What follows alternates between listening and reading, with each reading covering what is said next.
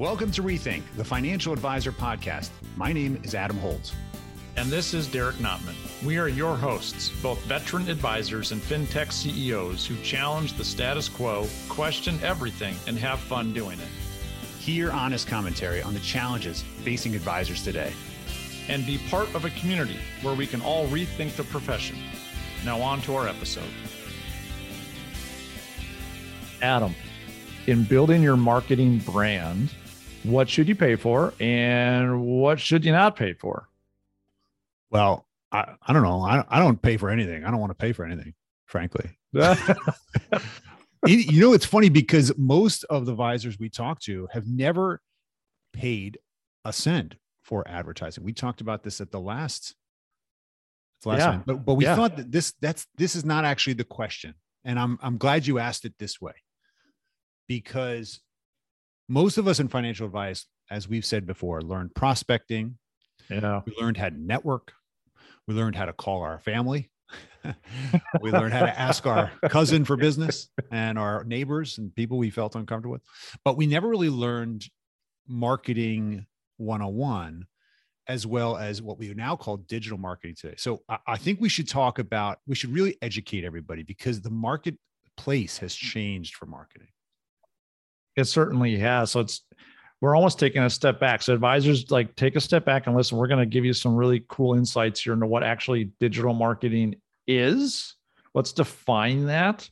And then we can figure out what the heck do we pay for and what don't, because it is super overwhelming to try to learn all this stuff, especially if we're newer and we're learning about what products and services and planning techniques we're all focused on. I mean, that's our job. We're advisors. We're not digital marketers, but digital marketing is extremely important to tell your story and acquire new clients. So we're going to jump in and just tell you how it is, man. Here we go. Great stuff. Well, so one of the things that I learned at being a fintech CEO is that I knew nothing about marketing. I thought that it was advertising. You buy some advertising, or you pay an agency. They do a bunch of stuff and you got a cool logo. Next thing you know, there's business in the door. That's not the way it works today. Nope. And clearly for those people that are starting with a scrappier budget, right? They have no budget and they're willing to do some work on their own. There's some fantastic ways for you to generate what we would call organic interest. That means it's happening naturally because you're doing the right kinds of things, but you really need to understand the space so you know what to pay for and what not to pay for. So this term of digital marketing is actually, if you search it, is effectively, it's the promotion of brands to connect with potential customers using a different medium than normal, right? The internet and other forms of digital communication, your phone, social, a whole bunch of other stuff. And what we found when we did this research to try to communicate this to you, how do we communicate this to you in 30 minutes? Well, there's a couple of things you might want to write down. The first four that come up from most organizations that define this is, number one, search engine optimization, right? SEO. You've probably heard that term before. The second is search engine marketing. Okay. Number two, probably these first two, you're not going to do too much. We'll explain that in a second. The third is social media marketing. Well, we probably can understand that.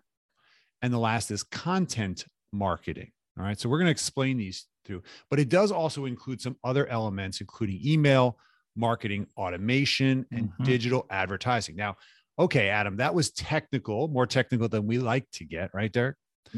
One of the things that I really took away from all that research that we did for this is that all of these include some form of call to action, a CTA. This term you will hear a lot, because CTA, or call to action, means you're asking someone who's engaging with whatever they're doing in the marketing effort to do something, to take some action. And it's important because a lot of us who learned how to ask for the business or ask for the appointment, that was the call to action, the moment when we ask somebody to take the next step. And it has to be present in marketing for it to be effective.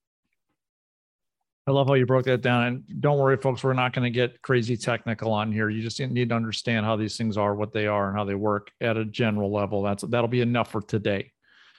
Yeah, that was it. Bye. Good night. So I hope you had a great day, and see you. Hopefully that was helpful. Yeah, that was helpful, right, guys? Okay. Yeah. Well, this is good. So Derek, would you take us through SEO? Because search engine optimization is something we've all heard before. What does that mean? Yeah, so SEO is this technical thing where so Google and other search engines have what are called bots and their algorithms that are looking for types of content. Now, the beautiful thing about Google and other search engines is they can be predictive and they know what people are looking for. Okay. So then what they're going to do is say, okay, well, everyone's looking for retirement planning, for police officers. Let's just throw that out there as a whatever, it could be anything. All right. Well, now Google searches the ether, right? The internet to find out, okay, well, who's written about retirement planning for police officers? And lo and behold, Joe Advisor in Nebraska has a blog article about it. They didn't pay a penny to get any type of results, but now they're showing up on page 1 of Google. That is search engine optimization, because the Joe in Nebraska who wrote that blog post, if they did it correctly, either by themselves or with their team, knew that people were searching for that topic and then wrote their blog post in a way where Google would say, hey, this is exactly what people are looking for. We're going to serve it to them now. It's all organic, but it's still competition, right? Because you're competing with other people who are trying to do the same thing. So there are technical aspects here about that. Retirement distribution plan is another thing that you could have for police officers. You could get really, really in the weeds on this.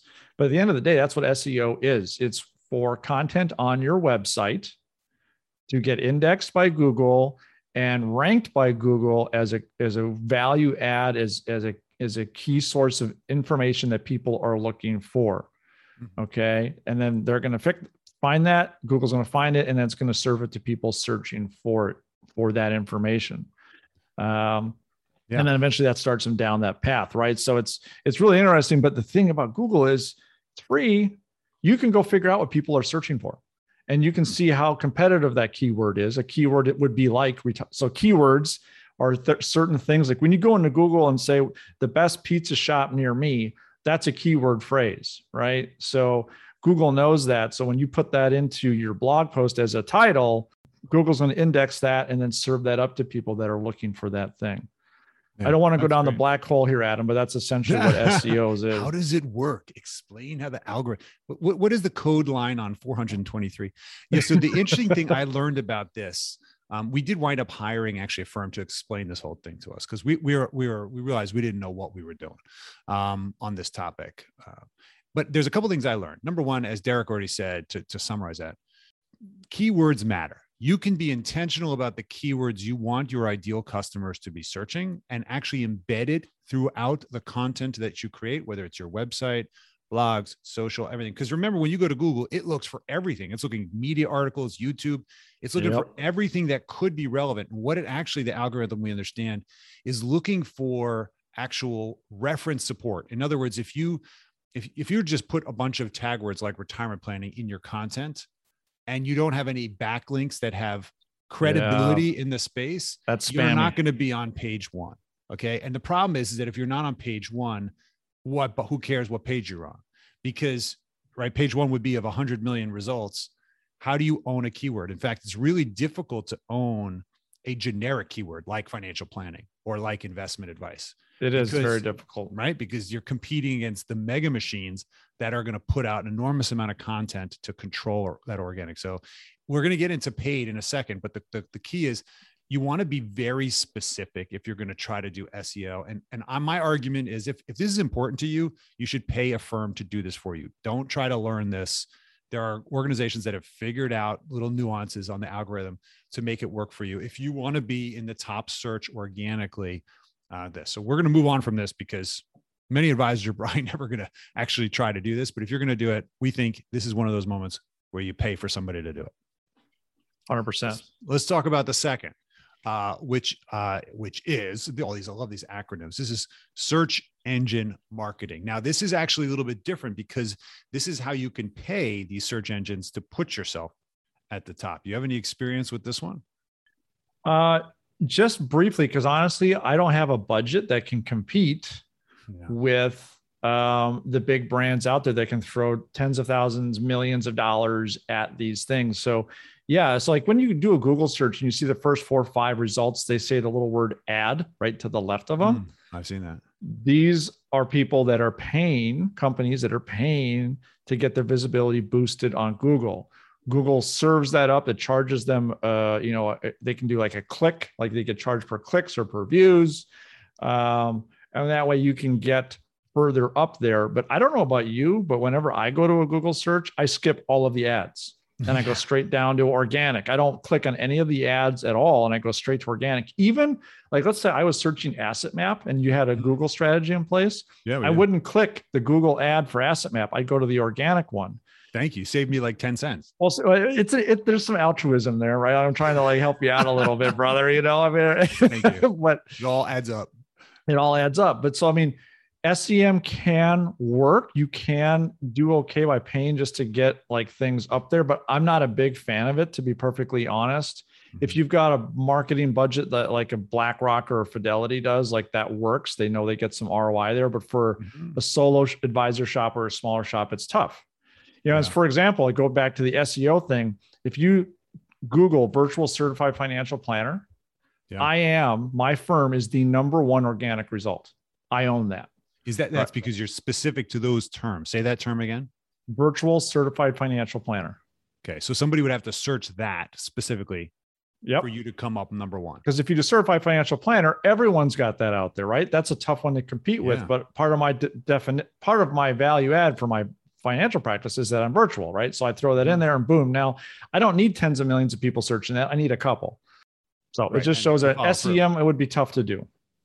I agree with you. And my conclusion on this one is that we did try this, and we actually are the company that we hired to help us. Now we've gone through 3 companies until we found the company we liked. So pay attention to that. Sometimes you don't always get the best relationship that's at least educating you and you know why you're spending all this money. Yes. Because you don't always see results until 6 to 12 months out, and you're wondering why you're burning this money on this stuff. It's interesting. If you have a name or a brand in your firm that is something generic, like Incentive Financial or Ascension Financial, like we tend to put these very kind of strong adjectives in front of our brand names. But if someone were to search that, there's some other firm that would they bought the word financial planning. So they're going to actually come up ahead of you. And that's one of the reasons why we actually bought our own name. We buy Google Asset Map so that any other company that tries to use Asset Map and beat us organically will always still be at the top for the people who are actually seeking us. And I thought that was an interesting strategy. But again, you have to have a budget for it. And I don't know for most advisors that's worth it. So I'm a big I'm a meh on this one. I'm not really I don't see it for most financial advisors. Unless, you're big and you want to be huge and you got money to burn. I don't see this one. I haven't seen it work. How about that? So let's talk about the one that we do like this. Social media marketing has been something that both you and I have gotten into. Help us understand how do you kind of contextualize social media marketing? It's big. It's a networking event that's online. If you just want to sum it up. Yeah. I mean, that's right, great. That's it. Yeah. Next. Hopefully that works. Guys. I don't know what I'm doing at a networking event. I'm a wallflower. Yeah. Yeah. That's true. But it's you could be a wallflower. You could be a wallflower. You could be that creepy guy or girl by the fake plant in the corner watching everybody. That doesn't Isn't that work the out. wallflower? Yeah. Right. They've got that drink they've been nursing for 4 hours. Right. Holding on to their business cards in their left hand. Please come over here. Come talk to me. Now, social media marketing, it's really cool. There's an art and a science to it, and it can be extremely powerful if you do it right, because you can do this wrong. For all of us that learned how to prospect in our early days as advisors, or who are being told to prospect now and cold call people, don't do that on social media. It doesn't work. It's really a beautiful place where you can grow a tribe of people that are like you, that want to hear what you have to say, and vice versa. And then you can create awareness around that, education, awareness, calls to action, to get people to come through I'm not going to call it a funnel anymore. I'm going to call it like a sales or process cycle now. Okay. Nice. I like that. We have to have someone on here that is going to argue that the funnel is still there, because I don't think it is. I think the funnel's dead. Anyway, so it's really an amazing thing, but the social media companies have recognized this. They're doubling down on content creation, especially, but they've got these black box algorithms that we have to learn how to manipulate. Maybe manipulate's not the right word, but leverage, let's call Take it advantage that. of. Yeah. Take advantage of, to be able to tell our story more, because the challenge now with social media is that a lot of people are on it. Gary Vee just said last month in a podcast that LinkedIn is in the golden era between 2017 and 2023, and that people are going to be crying if they don't get involved now and looking back at it. That's interesting. Yeah, it is. But like LinkedIn is adding a new user every 3 seconds. It's 28,800 new people on LinkedIn a day. Wow. Right. So people are going to these places, and that means we've got competition there, but it's like a double-edged sword, because it also can work really well for you if you do it correctly.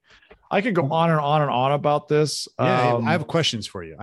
Jump in, give me some questions. So it's interesting you say that. Because there's been this big question about whether our ideal prospects, because we're still talking about marketing for financial advisors. Yes. How are our prospects on LinkedIn? Are they Facebook? Are they on Twitter? Are they Instagram?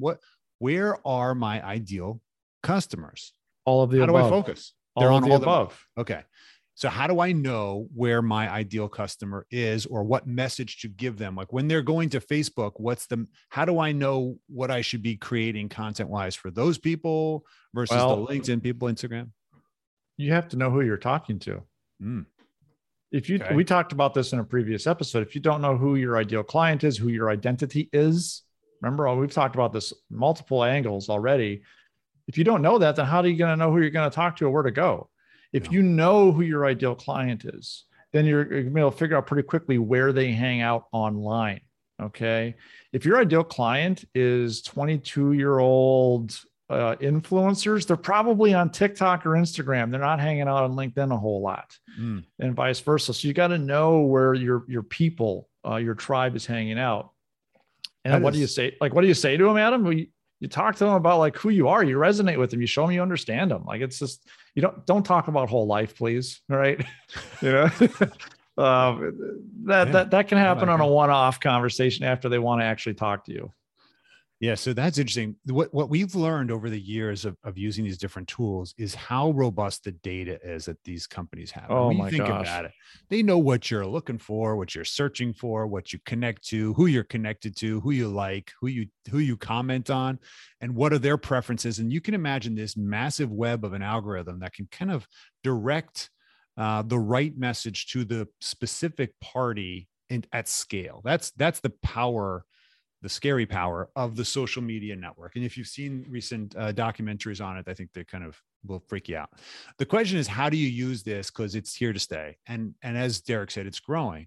For many years, the broker-dealer compliance in our space has been really restricted. We'll call it authentic utilization of social media, right? You had to use pre-approved, canned, ghostwritten, articles out of some of the major companies out there that had been, vetted 10 times from FINRA, which basically means it connected with nobody and educated everybody, but didn't necessarily get them to take action or associate any kind of real value to you, other than the fact that you just served it up to them and they saw your name. So it was really a top of mind awareness campaign. Maybe I'm putting content in front of you that you care about. That being said, we're starting to see that change as I think compliance teams are getting more supportive of authentic content. Podcasting by advisors is becoming more popular, especially in social media. But the whole key to this thing is, number one, you got to figure out a way to start gaining a following, building that network. One of the things that is amazing that you've been able to do is just expand the number of followers and connections that you have in such a short time. How did you do that? How did you actually expand your network from the, I mean, it's a couple of things. It's being consistent. So I show up every day to this online networking party. I create content instead of just creeping and watching whatever the people are doing. I found my voice in a way. I just started talking. I think one of the big challenges with the compliance side is advisors are scared to do things because compliance won't let them. And I would go back to you and be like, okay, if you send an email to a client or you're in a meeting with a client and you're talking about a concept or an event that happened in your life or something that you learned, or you're talking about something personal, are you asking compliance for approval for any of that stuff? No, you're not. You're not asking compliance. You're asking approval for like illustrations and products and marketing, like specific marketing pieces Investment that are related. recommendation, that kind Yeah, of stuff. that's something that should be. So if you're gonna do social media stuff about that, then darn right your compliance is gonna have a say in it and view it. And they have a mandate from FINRA that they archive all of it anyways. But if you're talking about just who you are as a person and your values and things you've learned and interesting topics and questions that are not product, service, investment related, then just go say those things as long as it's archived. That's okay. Because a lot of the BDs have done a good job, at least of bringing tech on where they can automatically archive all content, which is what they're supposed to do. And then they can review it and see if there's any issues. So I think that that's really, really important. I'm kind of going down the black hole here now, but yeah, well, let me summarize that, because so you're saying that your strategy has been to be authentic and be committed and to stick with it, right? So that's how you've organically grown your following. You did it without necessarily paid components, right? You're doing 100%. Yeah. Like, yeah, we're doing some paid now, but for quite some time, it was all organic. I showed up, I did a post, learned how how some best practices for LinkedIn is, especially and leverage those. And then just went from there. And the thing has just grown exponentially. It's amazing what can actually happen in a rather short amount of time too. I tend to agree with you. The authentic voice is really the best. The challenge most advisors have, besides the compliance one, is they just don't have the time to keep creating the amount of content that normally it takes to kind of keep up or be relevant. I'd kind of give yourself a little bit of a forgiveness here. It's not that you have to write every day. It's not that you have to create content. It's that you have to be involved at the party, right? Sometimes showing up to the party is 90% of it. That means you show up, you comment on somebody, you repost it, you say, you know what, I agree, or I disagree with this, and you start a conversation, and that actually lifts your awareness in the piece here. Remember that in many ways, the social media, the number one usage of your social profile and the activity that you create is your background check. That means when prospects are looking at you, they look at your website, then they immediately go to your social profile, typically LinkedIn, because it's the business side of it. And they start checking out, who do you know together? And then they start checking out where did you actually go to school and where did you work? And then they look at your activity and they see what you post and they see what you like. And now they get your political flavor and they get your, right? So they're getting a feel for what you care about too, the way that you would probably prospect them, or at least figure out whether they're the right candidate. They're looking at. So sometimes it's also just about building the resume you want people to see, because it is public and it lives forever. So again, my conclusion to that, so we can move on, is that there are some fantastic tools that you might want to look up, like creating an engagement pod amongst your community of peers, something that we've played with. Just Google that. And what is an engagement pod? Something that you might want to put together. Fantastic way for multiplying content. There are also tools that allow you to write all your posts and then have them post throughout the week. So if you want to spend the weekend writing your stuff because you can't stop during the week, you don't have to do this just point in time. There's some really great tools out there that'll let you automate a lot of the social posting and awareness and liking. But that's the key. Just be engaged. Yeah. Show up to the party. Let's start there and then go from there. Show up to the party and participate, right? Like, cheers, everybody, say hi. And then also say goodbye, right? Don't just disappear, right? Still right. So that they know to invite you the next time. That's another thing, right? Sometimes this gets very social in its kind of roots. The fourth piece here is really, it's content marketing. How do you create all of this content? And I know that in many ways, a lot of the content is around this idea of making you a subject matter expert, some authority on the content that you're generating. And I look at this, Derek, very much like magnets. These are magnets that are attracting your ideal customers who have these pain points to your content because you are an authority. They're curious, they're interested, whether it is a technical subject, like I want to talk about estate planning and the taxes and how do you structure a life to reduce taxes. Okay. Or it could also be interest driven. How to have the most fun in retirement, being a golfer in Florida, right? It can be that content that's going to really align with your with your prospects? What have you seen in terms of the more effective content that's created out there? Well, it's interesting. I think before we even get to effectiveness, I think a lot of advisors have bought into like, yeah, okay, this stuff makes sense because most of us have downloaded an ebook or read a blog post and got some value out of it. But reading one or downloading one is a lot different than creating one. So you can have a lot of ROI here, but I'm not gonna like take your rose colored glasses off here because this is a lot of work. Social media posts. There we go, Adam. He took his glasses off. That's Guys, awesome. I can see. Who are you? Social media posts is probably the easiest thing out of all of this, but blogs, ebooks, books, white papers, infographics, podcasting, all of that stuff takes a lot of work. I would say, yes, you need to invest in this and do not expect results overnight. And know it's going to take some time. And what I tend to guide advisors on this strategy is you should probably do some of this stuff yourself first and spend the time on it because it's going to help you find your voice, your persona, your style of writing and communicating.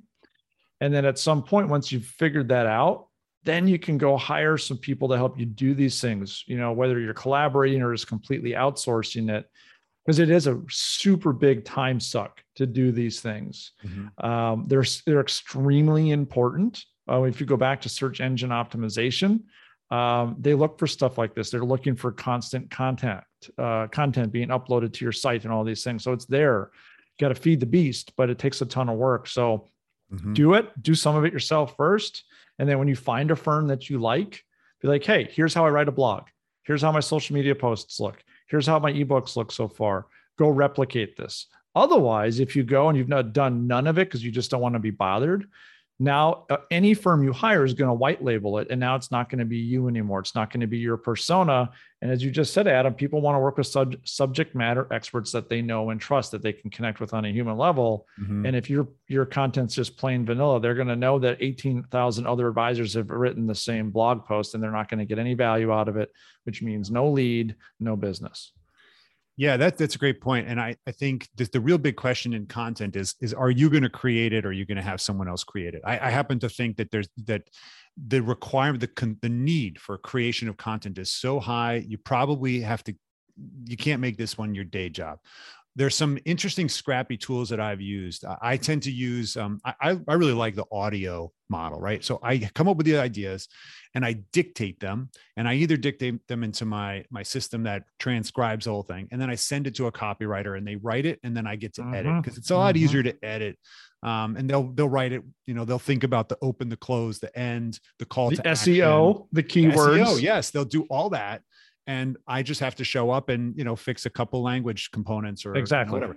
And that's great. And then they'll get it out, right? It doesn't make sense for Adam to do that. Although I did a lot of that. The other thing is that there's plenty of media outlets. There's such a demand for content today, original content. You can get many of the news media like NASDAQ, Forbes, Think Advisor, Investor Perspectives, Advisor Perspectives. These companies all want your content. You can actually become a ghostwriter for them and they'll publish your articles if they're good enough and they're unique. And you now can create what seems like, traditional media authority that's not, that you then socialize by, posting in your social media. I would tend to say that the easiest thing to do early is clearly the social posts. The things that we're hearing are getting the most traction are lists still to this day. David Letterman did it great. He's the top 10 lists, right? Top 6 reasons why people love it here.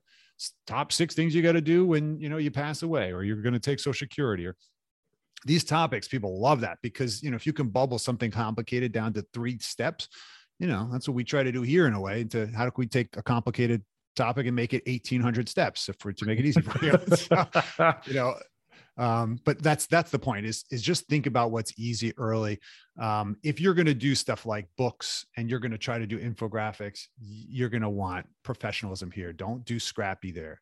Get some help. Yeah, for sure. It's a lot of work to do it right. People have a high, the high expectation for quality and they want it to all look like McKinsey made it. Ain't going to happen. It's not hard. It's not easy to do on your own. So pay for this one. A quick call to action on this one, just because it is overwhelming. Create some social posts around different topics that you think are interesting and not just about products or investments, please. Whatever one does the best organically, has the most engagement. Take that and further that by creating maybe an ebook or a graphic or a blog post around it where you can create even more value because you know people already like it. It's that simple. Just go with that. That's Anyways, right. So okay. Multiplication of content's huge. So if you're going to do something, choose something you can turn into a meme and a post and a podcast and right. That's the key to leveraging this. Let's kind of wrap this up with these last pieces. Email marketing is probably still the most effective, communication vehicle out there. And because not everybody has social media, and at the same time, it's also the biggest junk mail bin we have because email is quote unquote free. Now, the key to this one we found is that when you're doing email to your warm market, make sure it's personalized and authentic, and you're really you're updating them to the specific audience. Like, I thought this was relevant to you and the 50 other people I'm sending it to. Okay, right. So in the cold market, though, you have to really think about how someone's going to receive that, because junk mail is the predominance of what I get in my mail. I just commented I crossed 100,000 unopened emails, right? I know, doesn't that scare a lot of people? Why? Because most of it's junk, or at least looked like junk. So I already pre-decided, right? If you're going to do this cold marketing via email, the digital email, make sure you find a way to make it personalized and relevant. You cut the images. Don't try to make it all fancy and look like a commercial. Okay. And try to capture attention on the mobile phone where most of this email is being read first, right? So that means it's got to have a clear call to action in the subject that's legible in the first 4 words, okay? Because everything else gets cut off.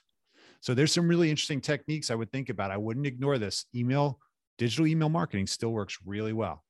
Oh, it's a great tool. I would add a few bits to that. One is try to do this inbound instead of outbound. What I mean by that is have people opt into your email instead of trying to, don't do it the other way around, because then now you have people that are wanting to hear what you have to say.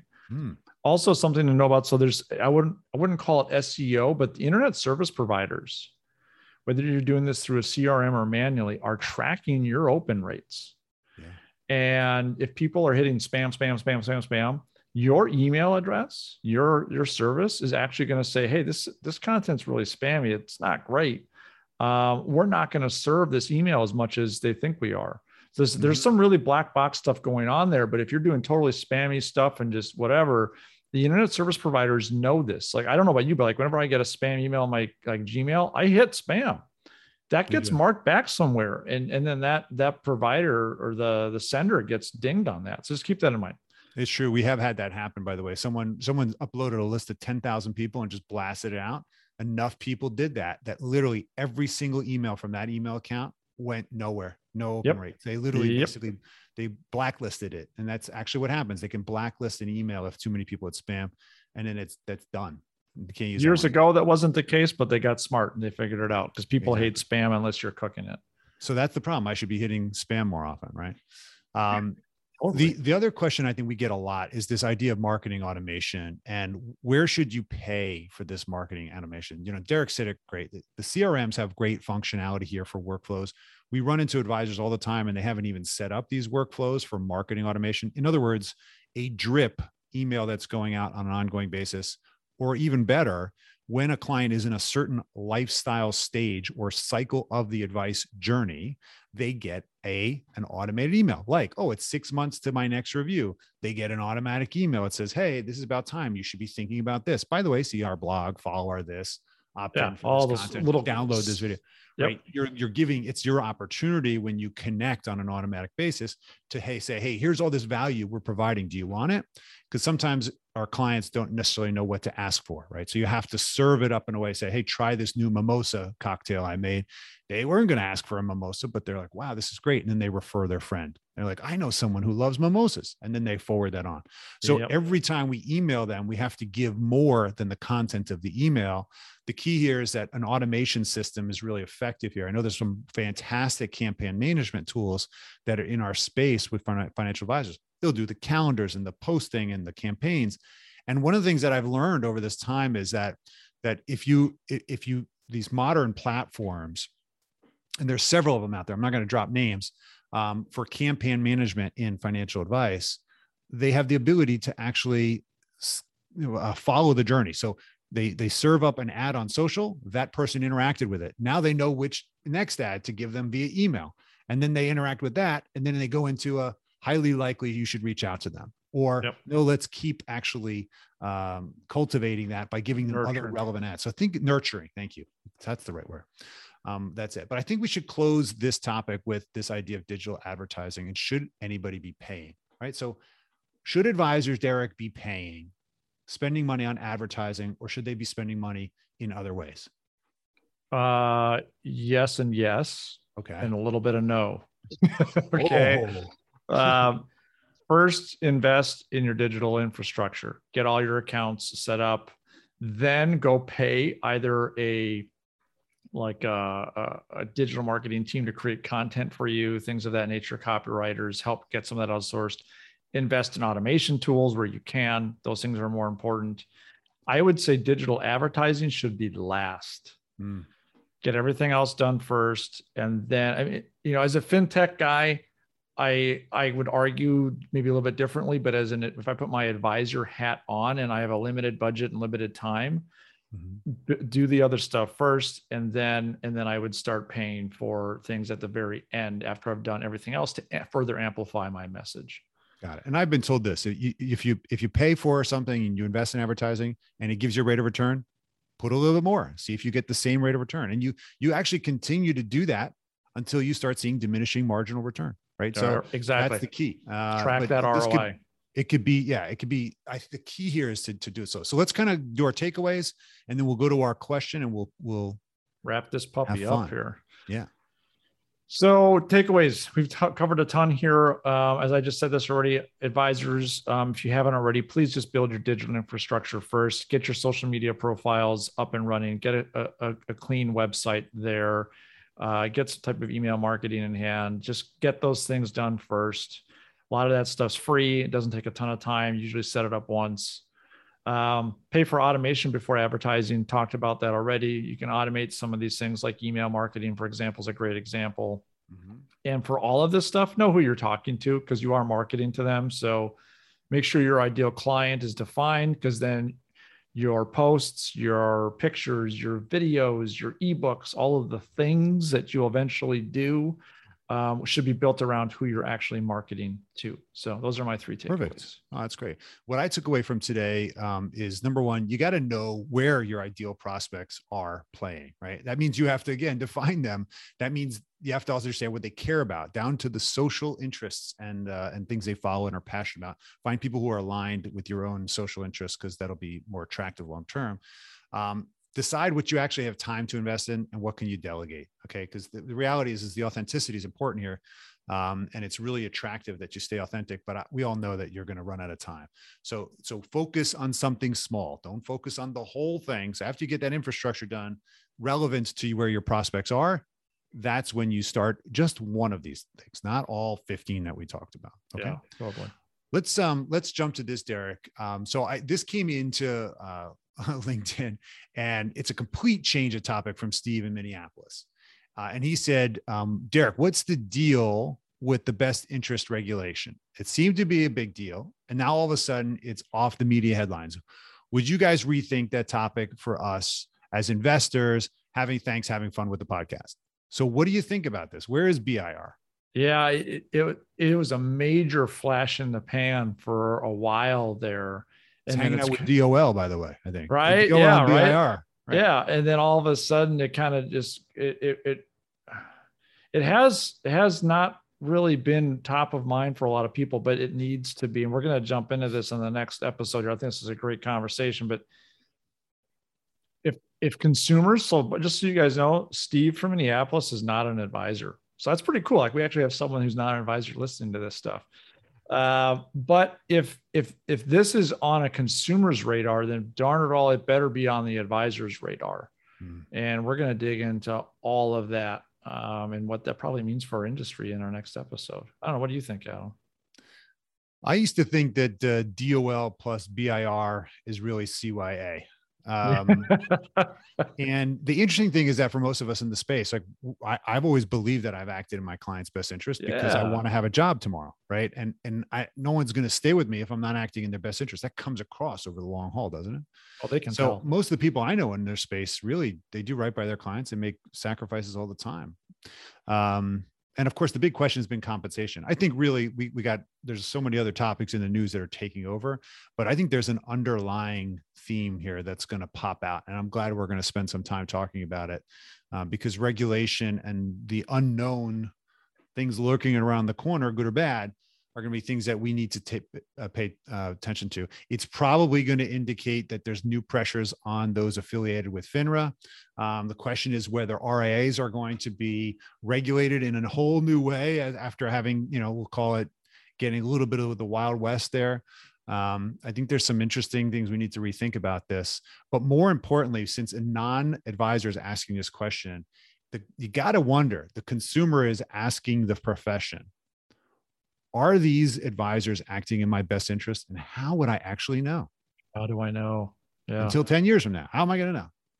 There's a trust factor here. And this is important because we're still dealing with this as an industry because there's question about whether people are on my team, same side. So we have to do a better job in general as the industry to support this. So I look forward to talking about that one with you. Likewise. That's a great, big conversation. Cool.